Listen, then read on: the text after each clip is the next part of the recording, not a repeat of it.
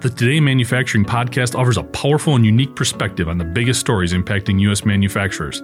Anna Wells, David Mantey, and Jeff Ranke apply their experience as editors of industry-leading brands Manufacturing.net and Industrial Equipment News in providing in-depth analysis of the latest headlines. Their insight, along with a mix of humor and human interest, makes Today in Manufacturing a go-to source. Keep pace with supply chain challenges, electric vehicle developments, labor struggles, robotics, and more by listening, downloading, and subscribing to the Today in Manufacturing podcast.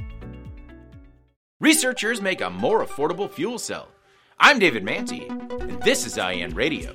A team of researchers at the University of Waterloo have developed a new fuel cell that lasts 10 times longer than any other current technology. The researchers believe that this advancement, coupled with mass production, could finally make the fuel cell economically viable and provide a suitable replacement to traditional gas-powered engines. According to the researchers, the cost would be comparable or even cheaper than their gasoline counterparts.